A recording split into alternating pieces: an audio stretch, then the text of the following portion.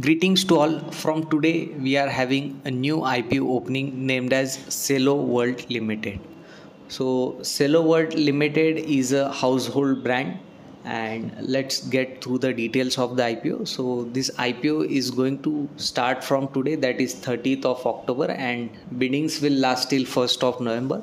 The face value is 5 rupees per share, and price band is kept at 1617 rupees at lower band to 1648 rupees at upper band.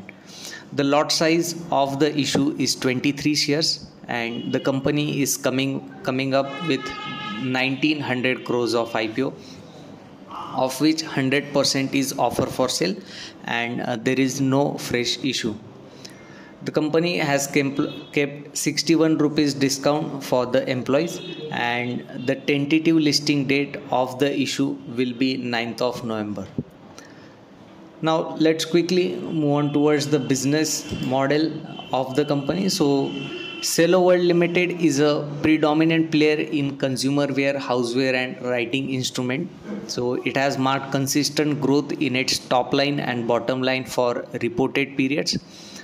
So if you look at their bifurcation of the business, so company drives close to 66% of its top line from consumer houseware, then followed by writing instruments and stationery, which contributes 16% to the top line, and rest 18% is contributed by molded furniture and allied products. So in line with the same, the company's products category generates EBITDA, and company had a revenue of close to 1800 crores in FY23, which was only 1050 crores in FY21. It has return on capital employed of 44%, which is very strong, and it has maintained that return on capital employed over the years. Company has EBIT margins of 21.54%, and the same has been maintained from last 3 years.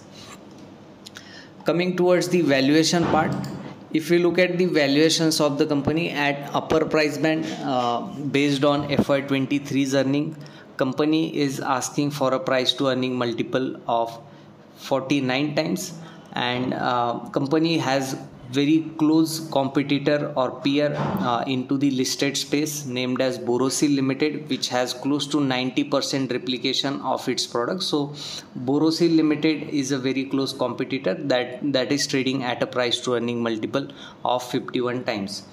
So overall, if you look at the IPO, that is priced as compared to the listed players. So based on the outlook of the company has very strong and renowned brands, as well as their products are making good mark onto the e-commerce sites, and they have diversified portfolio. So based on the strong financials and reasonable valuations as compared to the peers, we recommend subscribe to the issue.